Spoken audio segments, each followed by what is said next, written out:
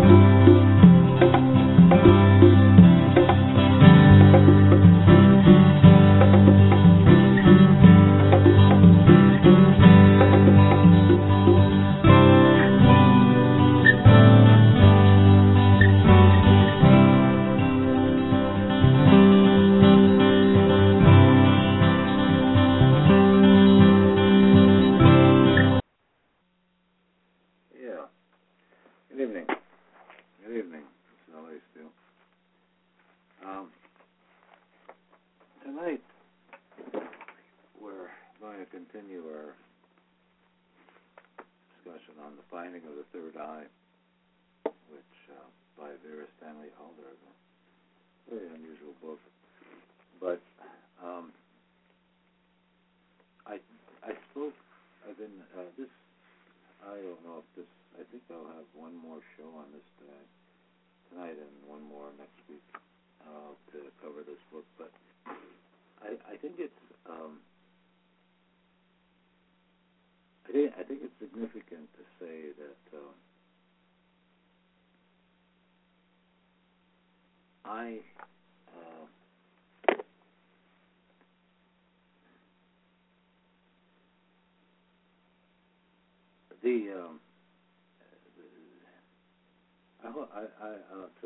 hope that people are finding this book interesting. I don't know. It's very difficult to. It's very difficult to estimate an audience for this tonight. These nights, but I don't know. I'm forced to read this. Not forced in the sense that I have somebody over me, but I'm forced in the sense that I feel it's an important subject and it's an important topic and it's an important book. Much of what I do on this show is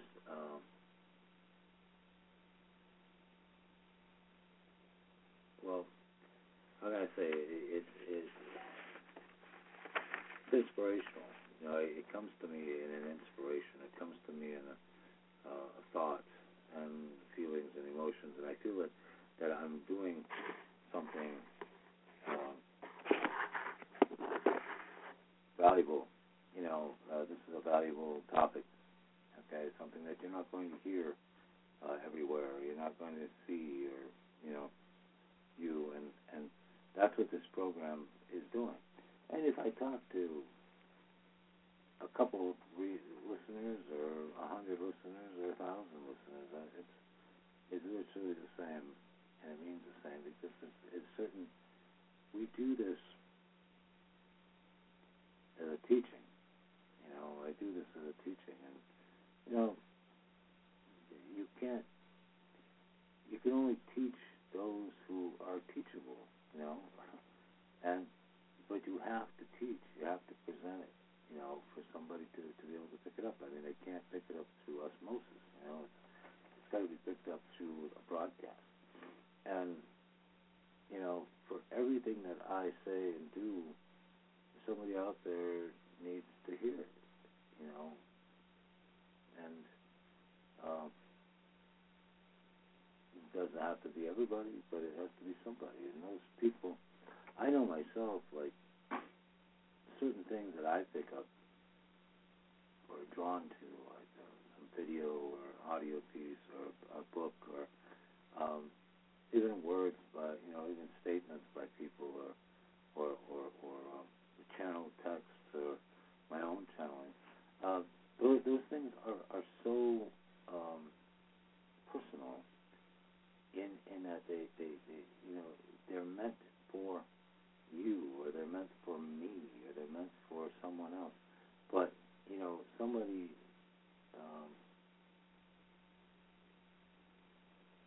connecting.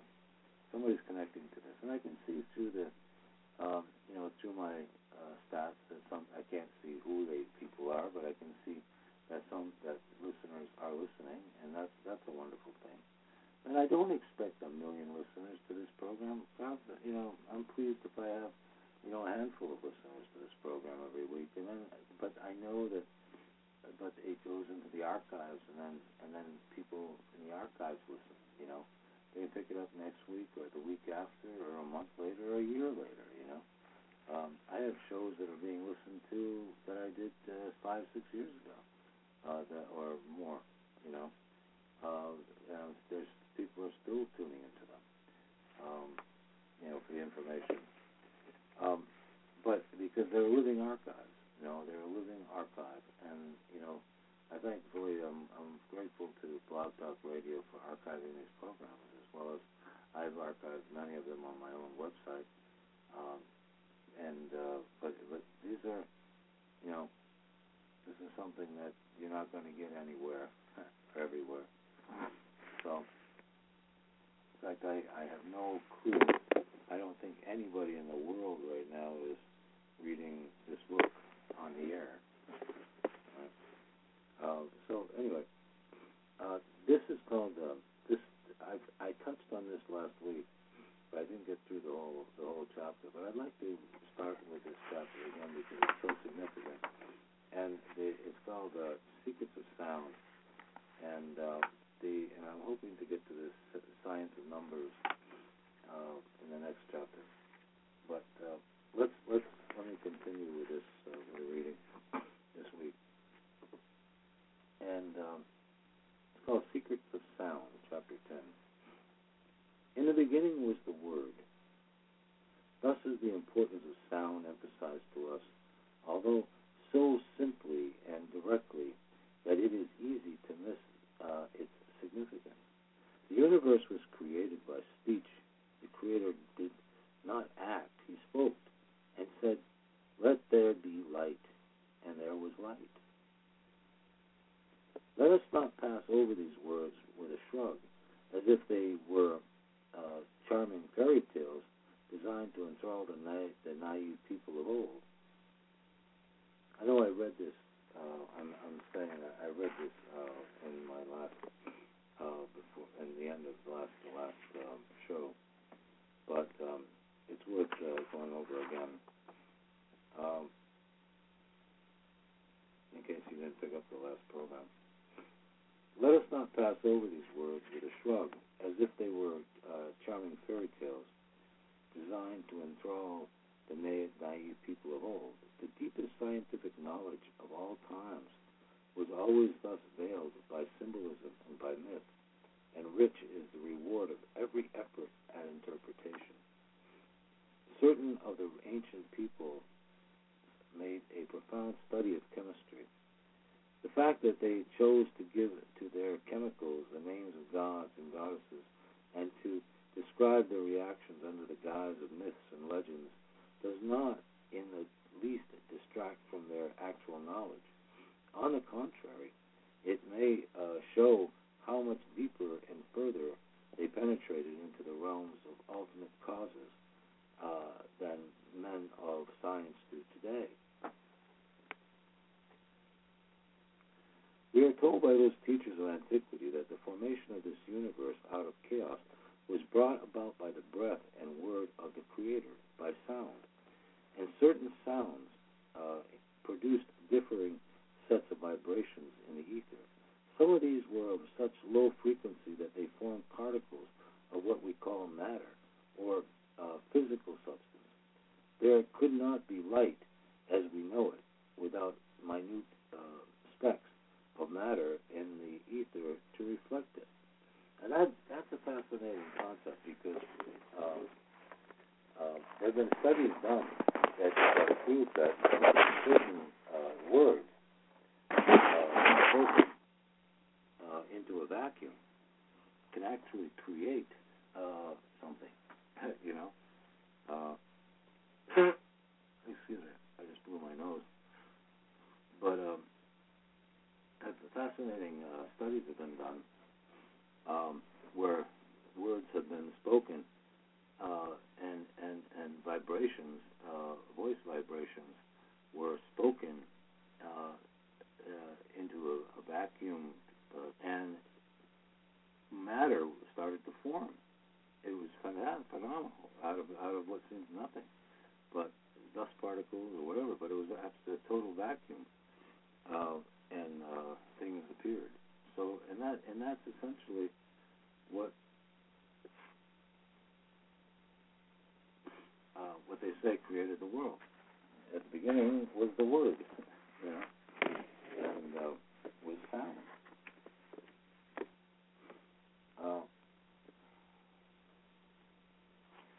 We learned that later these particles of matter collided, coalesced, the force of their mutual attraction or gravity causing them to commence spinning. And the endless arrangement thus formed produced this solar system and all that is therein. And we can gain an idea of the infinite number of these arrangements by considering the vast scale of vibrations with which we dealt in chapter 2, and that was about the science science.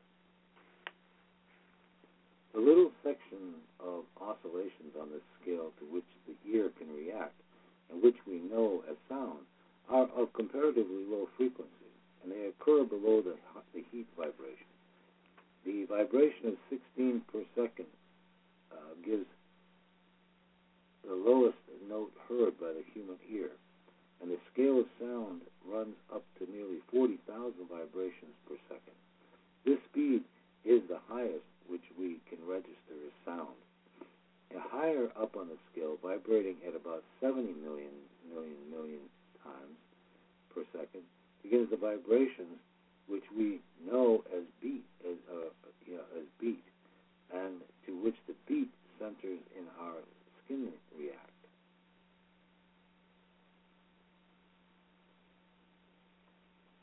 Above these comes the light and color vibrations, and above those of the X-ray and the subtle vibrations of the mind. I'm sorry, it says beat, and we know vibrations which we know as beat. It's not. Vibrations which we know as heat. There's a misprint here in this book, and which the heat centers on our skin, in our skin react. So we can feel heat. But then there's sound vibrations, which are X-rays, and subtle vibrations of the mind. Below the sound vibrations come those of chemical substances which make up the physical world. It is said that the whole scale of vibration is divided up into octaves of 7. Each octave is a replica of the others, only functioning at a doubled or tripled speed of vibration. Thus, merely as a simile, supposing the first note of the octave C to vibrate at 20 per second, we might find that a certain number of octaves lower down the vibrations of the first note of an octave at say, perhaps 20 per minute, would be apparent to us as, for instance, the metal iron. The first note of an octave several hundred times higher up on the scale would be apparent to us as the color red, and far higher up still as the emotion of anger or passion. And all these different expressions of one note or vibration, as well as many other in between, are ruled, controlled, or emanated from the planet Mars, according to certain schools of thought, and express the good and bad qualities which are associated with that planet. But by studying such theories, we can realize the intimate connect between sound and all other expressions of life. Sound is low down on the scale and comes just above form. Therefore, sound is the intermediary between the abstract idea and the concrete form. Sounds mold the ether into shape, and through these shapes, the corresponding power is able to play and make it impress on physical matter.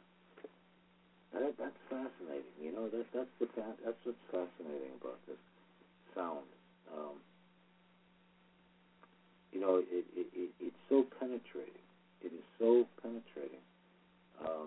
It vibrates in the ear and in the mind, in the head. It shakes and rattles and rolls, just like music or the spoken word, or even the written word. You know, if you read it aloud, sometimes has that profound vibration. And even when not, even if it's just written, just reading it, because we read phonetically, basically, we by pronouncing that word, it rattles and rolls, and creates a solid image, okay, in your mind. It's really very amazing. The clairvoyant primitive peoples actually saw the shape produced in the ether by sound. They represented these shapes as the letters of their alphabet. So most words and sounds of the early languages actually controlled and represented that which they expressed. When those people called on the god Ra, they established a connection just as definitely as we do when we tune in our wireless to Paris or London. Wireless meaning radio. Throughout history, remember that the original book, this original book was actually written in, I believe, 1938. Okay, then revised and published again in 1960. And then I think there's another edition that was on Amazon that was published in 2010. Republished of this book. So, but anyway, great classics sometimes. I'm so grateful to operations like Amazon that allow us to, these big booksellers that allow us to, I mean, they have their own faults too, but they allow us to access millions of books, that otherwise would be impossible to find, and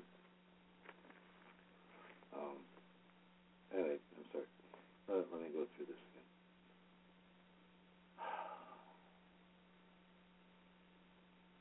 Throughout history, we can learn of the deliberate and effective use of sound. Priests have always enjoyed it, creating certain definite reactions to the people by use of chanting and intoning. In the ancient mysteries, the magical ceremonial rites, words, sounds, and shapes were combined to gain certain ends. Each one of us is intensely affected by sound waves, which of course pass right through our bodies. Every object and every person has a key note. In other words, the sum of their vibrations responds to one particular note or chord of the musical scale. If a person's note or chord is sounded gently and used melodiously, it has a healing and constructive influence upon us. If it is sounded loudly, harshly, and continuously, it has a correspondingly destructive influence, making that person ill or unhappy. If you can discover the note belonging to a particular wine glass and sound it loudly into the glass for a little while, you will shatter the glass to pieces. It is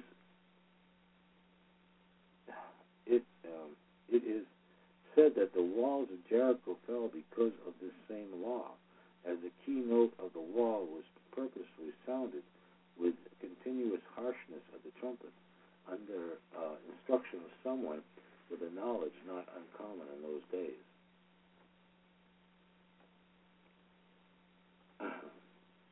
An instrument has lately been invented called the idiophone. It contains a tightly stretched drum surface upon which a paste is spread. Sounds and words are then uttered underneath this drum. They cause beautiful shapes to form in the paste, exact replicas of trees, ferns, and flowers as they are in nature. If sand is spread on the drum itself instead of paste, the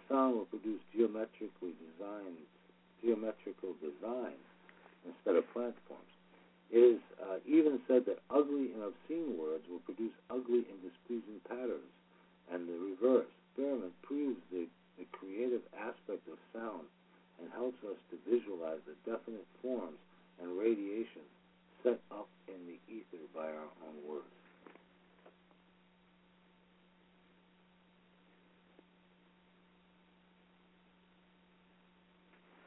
The sounds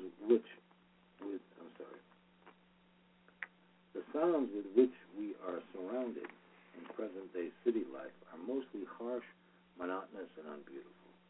If the roar of the traffic were suddenly to cease as we walk down the street, we should find that we had been screaming discordantly at our companion to make ourselves heard. Our pleasures also are mostly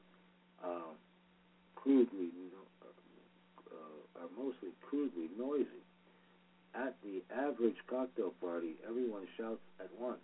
The hostess is disappointed if it is not so, while some of the dance music is harsh beyond words. Tube, train, and bus all add their quota to the barrage of hideous noise which we have to endure.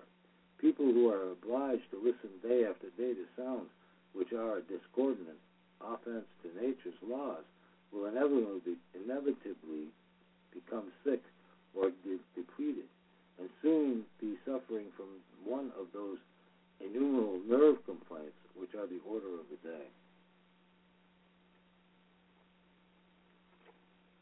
So in other words, noise stresses us out. We get very stressed out by noise. And it can cause illness.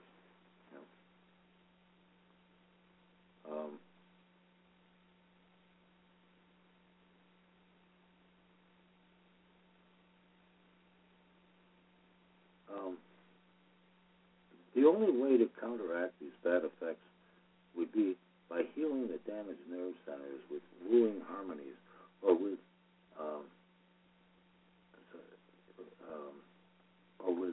blessed balm of complete silence for a short period every day. If a person is able to discover his own key note or chord and to play it over gently to himself, he will revive as if by magic.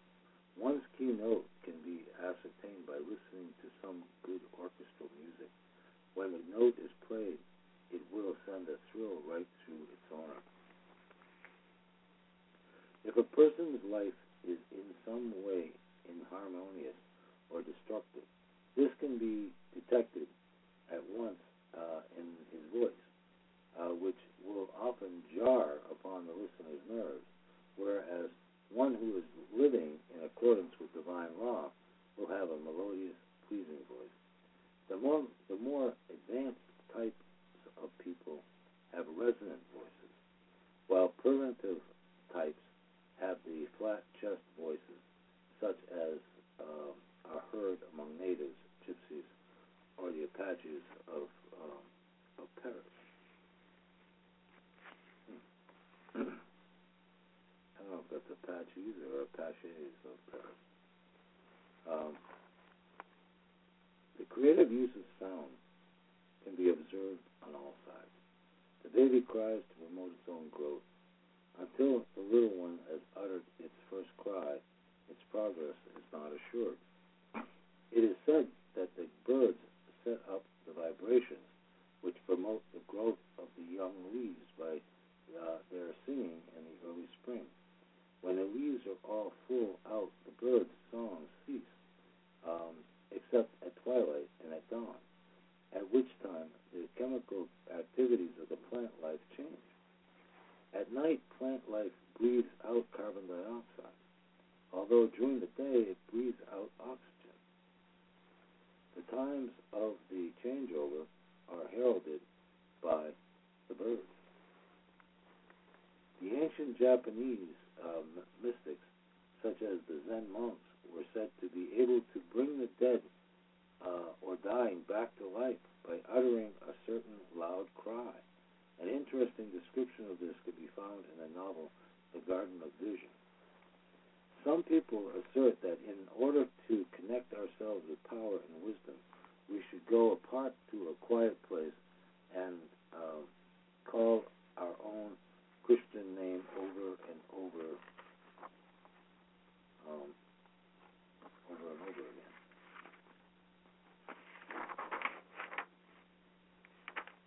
over and over very gently.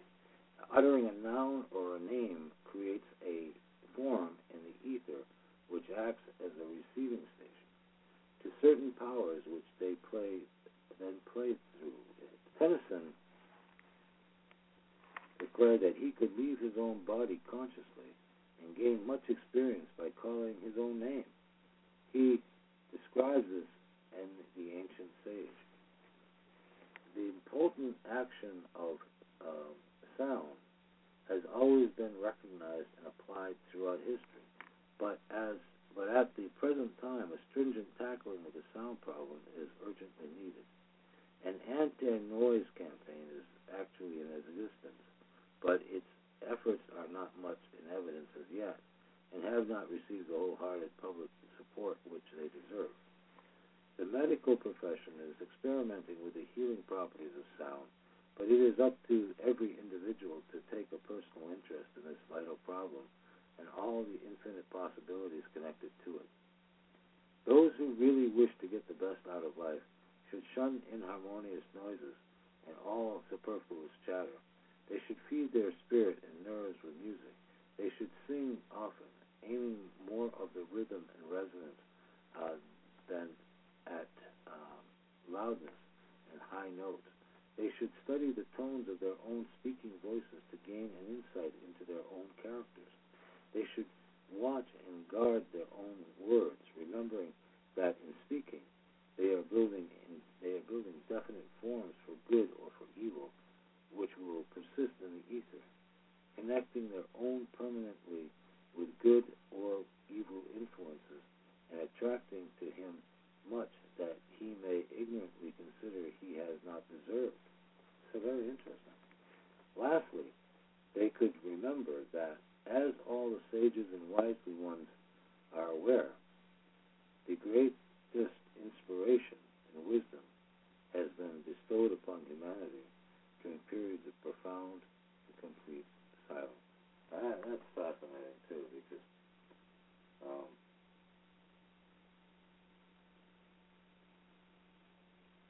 I just take a moment to expound on that, because I find that to be rather profound. In that, the most some of the most significant thoughts that I've ever had, some of the most greatest visions, the greatest experiences, especially the spiritual experiences that I've had, have been through moments of deep meditation and deep silence. Silence all around me.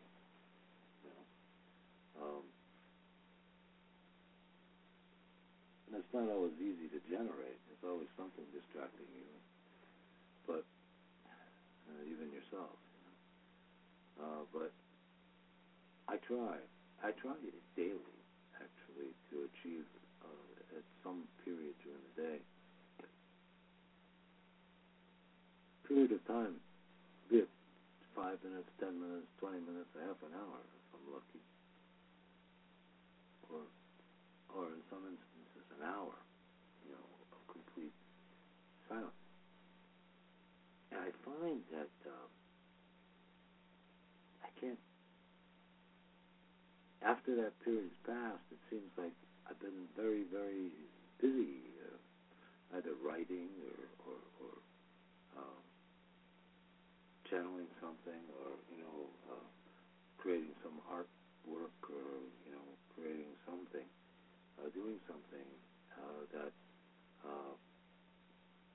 demands total silence. But at the same time, you're talking in your head.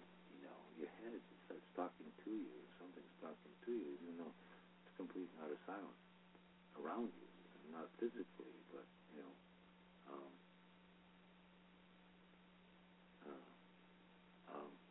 you talk to yourself. You get inspirations from outside of yourself.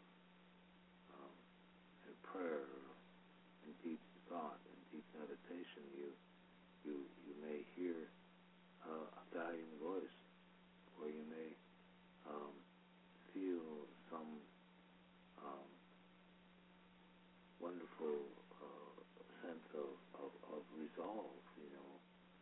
depressed,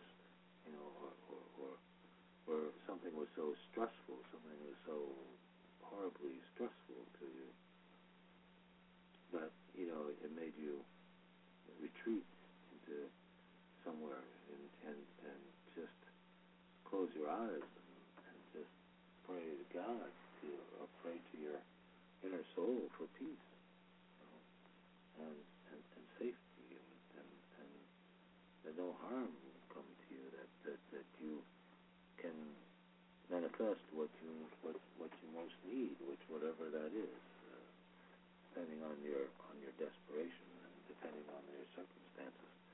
But we can do that, But we also have a tendency to manifest our greatest fears.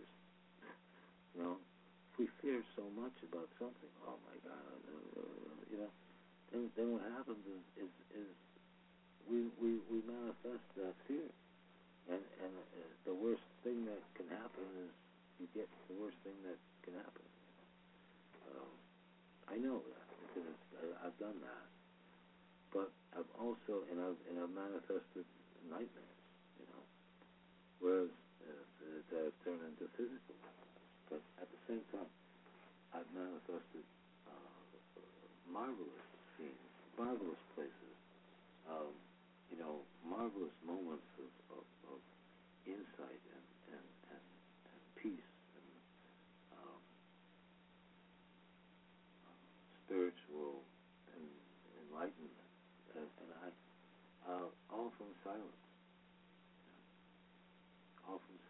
and then sometimes from words, from whatever I've read or something I've heard, or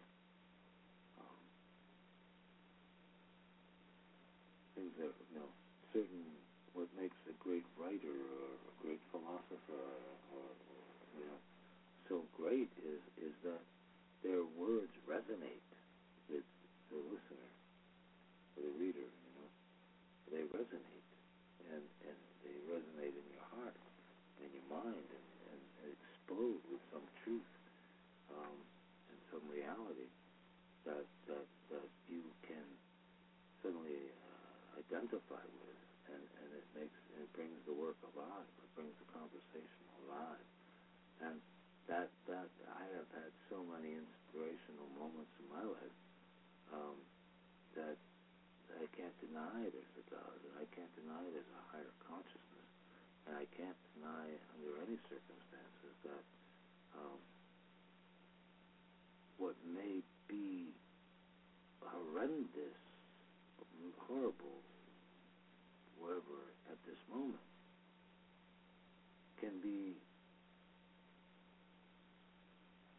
could turn out to be nothing. Thought can turn out to be forgotten. Right? And that's happened to me over and over again, where I've allowed pleasant thoughts, I've allowed good thoughts, I've allowed rational thoughts and reason to overshadow and overwhelm and overcome those moments of great anxiety or pain or grief or anger or hatred or whatever the emotion may be. So more or less what I'm trying to state is that what this book stated is that silence can be the most official thing in the world. Just someone, right? I had a friend once who said he hated to be silent. He hated quiet, and he didn't like to be quiet.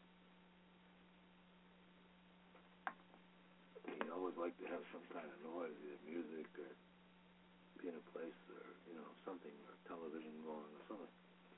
But he didn't like to be alone with his thoughts. Now, that of course, it's obvious that the man was escaping, and he had some, emotional problems there, paranoia, maybe schizophrenia. I don't know, but I knew him for about a year, maybe less.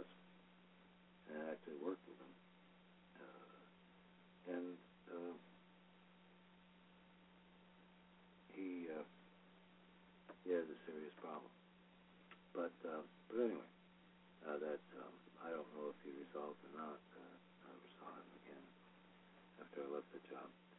But anyway, I wanted to say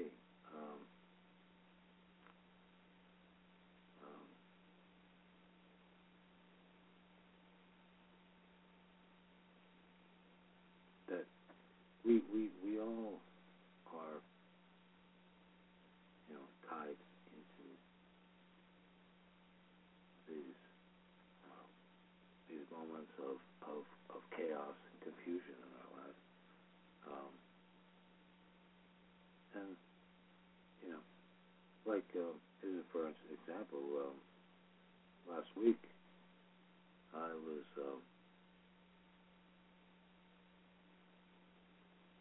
was concerned about my health. Not that there was anything wrong with me, but that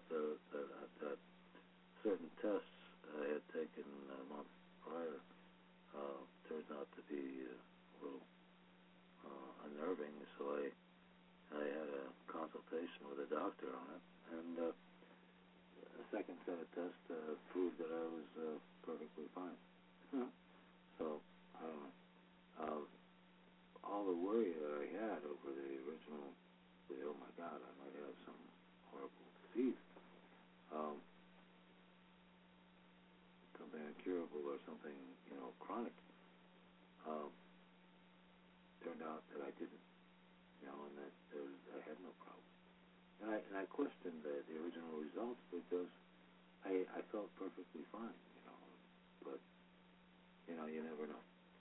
So, but let me get off that topic. It's just that, I was just trying to capture that what I thought was a really profound statement, and that silence is so much. The sound is so important in our lives, but silence is, very, very, very strong medicine. In the third chapter, in the next chapter, I'm hoping I can get through that one tonight. I don't know if it's that long. It's called Science of Numbers. The world is built up of thousands of differing rates of vibrations.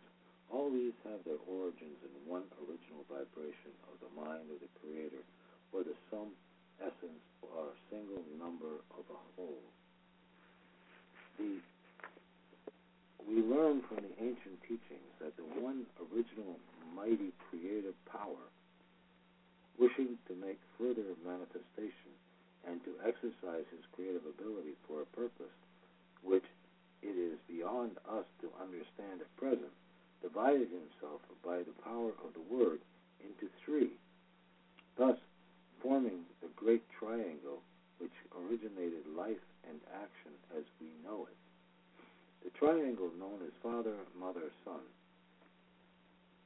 or positive, negative, and combustion, or mercury, sulfur, salt, as we have seen, has always been studied all over the world. We begin, therefore, in this science with the number one, the Creator, who divides into three in the act of creating. The scientist will describe this information as polarity. As Schopenhauer put it, polarity, or the sundering of a force into two quantitatively different and opposed activities, striving after reunion, is a fundamental type of almost all the phenomena of nature, from the magnet, the crystal, to man himself. The Hindus describe it thus, Brahma, which that the world might be born, fell asunder into man and woman, became name and form, time and space. In a further definition of the origin of the solar system, we are told that the Creator, a great white light divided into three, red, yellow, and blue, the primary colors, which correspond with the primary notes of the scale C, E, and G. After the division into three, the second great division into seven took place. and the 7 spirits before the throne, inhabiting the 7 sacred planets of the solar system, came into being. And from them radiated the 7 colors of the spectrum. And there are also the 7 notes of music, the 7 planes of matter, 7 days of the week, the 7 ages of man, and his 7 glands. In fact, as we have seen, the tremendous scale of nature vibrations runs in an infinity of octaves of 7. In history, we can trace man's appreciation of the significance of the number 7 when we think of the 7 days of creation, 7 cardinal virtues, 7 deadly sins, 7 wonders of the world, 7 towers of Constantinople, 7 hills of Rome, 7 plagues of Egypt, 7 branch candlestick, and even the 7 league boots. 7, therefore, is the number of the condition of man's physical existence upon the earth as it is at present. But humanity is imperfect, unfinished, and evolved, so 7 is not the final number. Mankind, as well as all of nature, is to rise out of the imperfect state, to become complete and creative, and to develop a full quota of qualities and capacities, which run up to the finished number of 12. To this end, man has to evolve under the discipline of the 12 signs of the zodiac, as described in Chapter 4, or 5, rather. I'm sorry. I think I discussed that. These signs circle around the sun and represent the 12 great lessons and qualities of living. We therefore find this number 12 playing a significant part in nature also, as well as in the mythology and history. We can at once call to mind such divisions as the 12 hours of the day and the 12 months of the year. There are also the 12 sons of Jacob, symbolizing the climax of a past period, and the 12 apostles, representing the climax to the present era. When humanity has taken its degree in the school of earthly life, and gradually, through all the 12 great tests, become thereby master of itself in all conditions and therefore creative, it turns back to the Father, as in the tale of the prodigal son. It has exhausted the possibilities of matter, has realized the illusion of the infinite divisions of nature, and retraces its steps back to one original great white light of omniscience. And man has become one in understanding with the Creator. And the farther we go back in history, the more profound seems the understanding of these definitions of life. The ancients arrived at a deep knowledge of astronomy and astrology and world history without apparently possessing any of our instruments of science. We are told that they obtained this knowledge through the subtler senses by meditation. They discovered many things about the formation, quality, and meaning of the universe, which could not be expressed in words, but only in numbers and symbols.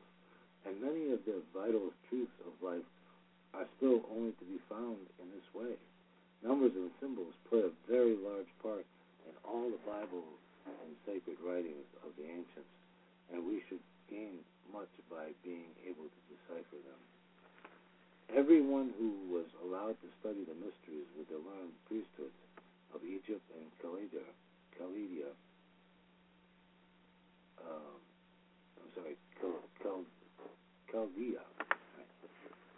was initiated into the meanings of numbers and symbols.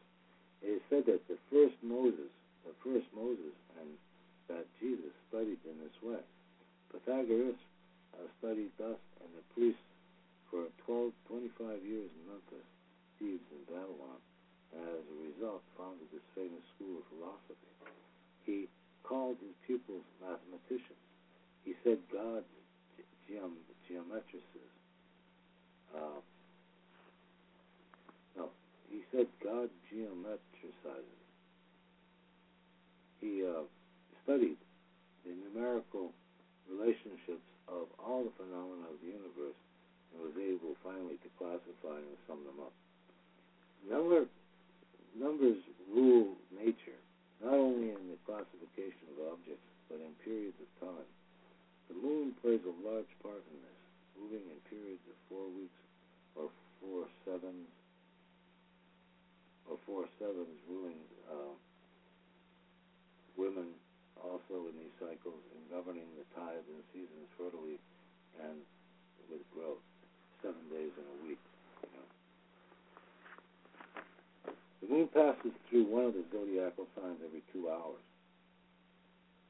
The Earth herself, moving on a grander scale, passes through one of the great zodiacal signs every 2,500 years. And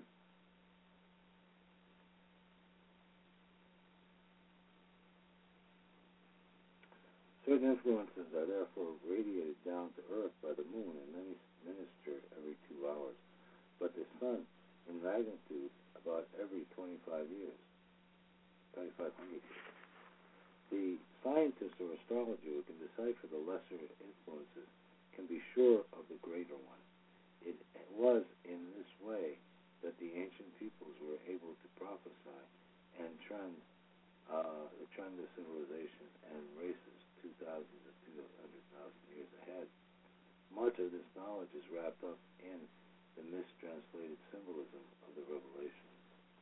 It is therefore apparent that one way of learning many of the secret processes of the work in the universe and in our own natures lies in the understanding of numbers and symbols. To do this, we must study the output of those early people and understand the information, or rather the foundation and origin of their knowledge, and the way in which they were able to tap the universal mind. If a doctor, knowing the periods of crisis and duration of a certain disease, were to tell a company of the microbes just what would happen to them in 3 days' time, that would seem an impossible and wonderful feat of prophecy to the microbes, and as they also live from a few minutes to a few hours, prophecy would apply to their far distant descendants in the dim future. If, however, the microbes themselves could train their mentalities, and science has now proven that even a cell or a microbe has a mentality, then they could obtain telepathic contact with the mind of the doctor and themselves discover his ideas and knowledge of their future development. I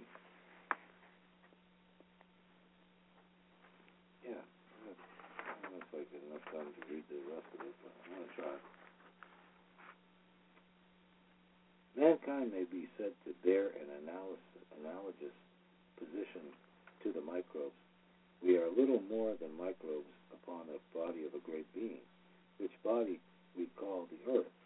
Just as we depend on our future health, the comfort, peace, and the development even of our wisdom upon the well-being and cooperation of the cells in our body, so we may imagine, does that being depend upon us for his own progress, and in helping ourselves we help him. If we make progress, he is possibly just as grateful to us as we are to our own hands, eyes, or brains as they improve in their capacity to serve as well. Having visualized a man as a microbe upon the living body of the earth, let us go further. The sun is called the heart of the universe. Why? Because we are told it is a great heart and heart of a being too vast for us to conceive of, and in whose structure our earth plays the part of a gland or organ. The gigantic being is he whom some of us call God. Just as we ourselves are a vast, inscrutable, all-knowing God to the little creatures whom we know as the cells of our own body. all reverence, we might try also to realize that the glorious being whose heart is the sun may also be worshiping and striving to reach a still mightier God, even further from our power to comprehend. So life repeats up and down the scale of size, forward and backwards upon the scale of time, periods, and cycles. It was only by having the clue to the octaves and their numbers that we are able to link up and connect and interpret the manifold differing expressions of the few fundamental qualities of evolution creation, or evolving creation. These hidden truths constitute some of the mysteries which the initiates and adepts are able to reach one by one as they graduate upward through the school of life, and taking on institution after another. The olden days, certain people were carefully selected to be trained to do this in the temples, although now the road is open to all. Kind of getting tired of reading, and my throat's getting kind of hoarse.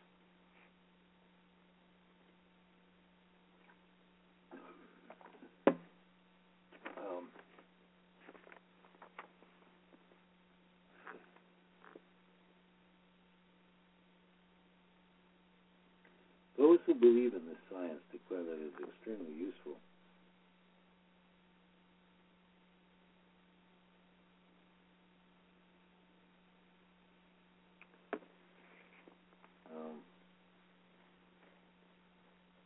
It is said that before birth we are drawn to our names, birthdays, and parents by an irresistible affinity with those vibrations which compose our own characters and aspirations, and that a numerologist, by studying the former, is able to tell us what we are and wherein lie our potentialities, our hopes, and our hazards. Each letter and date represents a number. The right reading of these numbers will describe our character and life forever. Each number represents a planet, color, quality, and experience in either its good, bad, or negative aspect. We can map out the life according to the relations in which all of its numbers are standing to each other. Those who believe in this science declare that it is extremely useful in the choosing of vocations and partnerships, and that with its help the handicap of incompatibility can be avoided. Let everything else, it must be used moderation and common sense, and not in the spirit of idle superstition. I'm gonna end the show tonight right there because I'm kind of losing my thought process, and there's still quite a bit to read, and I think I'm gonna stop there and wish everybody good night. I hope you got something out of that, and I hope my reading wasn't too monotone or pedantic or boring, but it's the only way I know how to express this information, and to do it properly is to read it, and hopefully people will, get it. And at least, and every time I do this too, I reread these things or read them for the first time in some cases.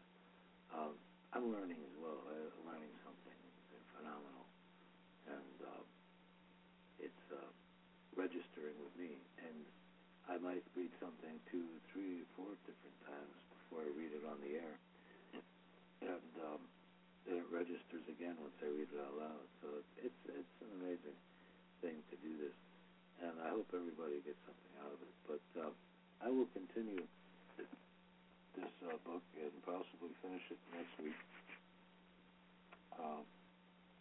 and we'll talk to you next week. In the meantime, I hope you have a nice